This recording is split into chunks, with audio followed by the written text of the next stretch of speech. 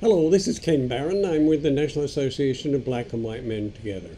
And the topic today is saving democracy, your retirement. Now, Republicans have shown some consistency on issues of economic and fiscal policy.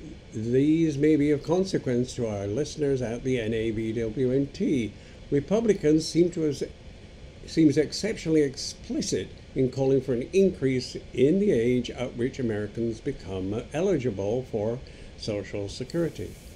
A bad idea that seems to be experiencing a revival, but Social Security actual numbers don't justify the apocalyptic rhetoric one often hears, not just from the right, but from the self-proclaimed centrists who want to sound serious. No, the exhaustion of the system's trust fund, currently projected to occur in roughly a decade, wouldn't mean that benefits would disappear. It would mean that the system would need additional revenue to continue paying scheduled benefits in full.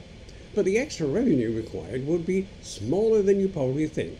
The most recent long-term projections from the Congressional Budget Office show Social Security outlays rising by about 6.2% of gross domestic product in 2053 from 5.1% this year. Not exactly an earth-shattering increase.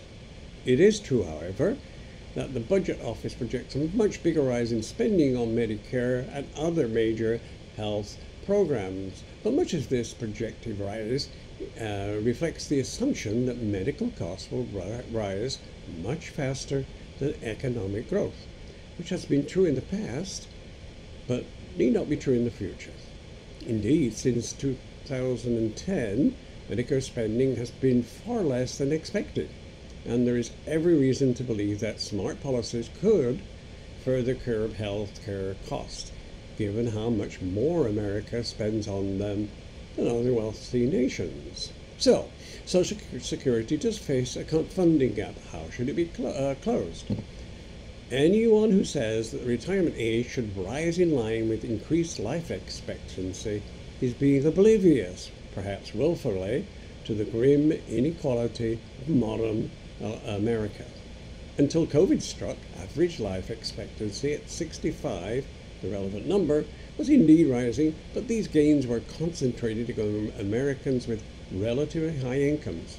Less affluent Americans, those who depend on relatively smaller incomes, have seen little rise in life expectancy and in some cases actual declines. So anyone invoking rising life expectancy as a reason to delay Social Security benefits is, in effect, saying that aging janitors, for example, must keep working or be cast into extreme poverty because bankers are living longer. The obvious answer, which happens to be favored by a majority of voters, is to raise more revenue. Remember, America collects less revenue as a percentage of GDP than almost any other advanced economy. But many Republicans want to cut income taxes. On fiscal and economic policy, many are in favor of GDP than almost any other advanced economy would allow it to do by tax cuts for the rich and benefit cuts for the working class. 70% of Americans, including 54% of Republicans, support raising taxes on families making more than $10 million a year. 70% of Americans, including 54% of Republicans, support raising taxes on families making more than that amount of money.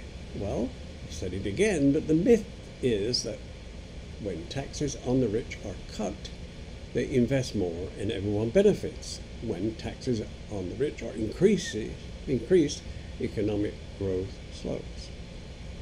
This is trickle-down economics, and Trump, Bush, and Reagan all cut taxes on the rich, and nothing trickled down.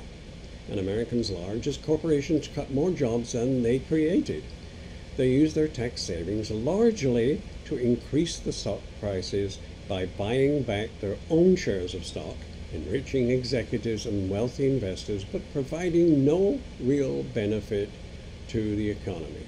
So, when they come after your Social Security, don't believe the hype that we are in a disaster, and vote for your values and those of the NABWMT.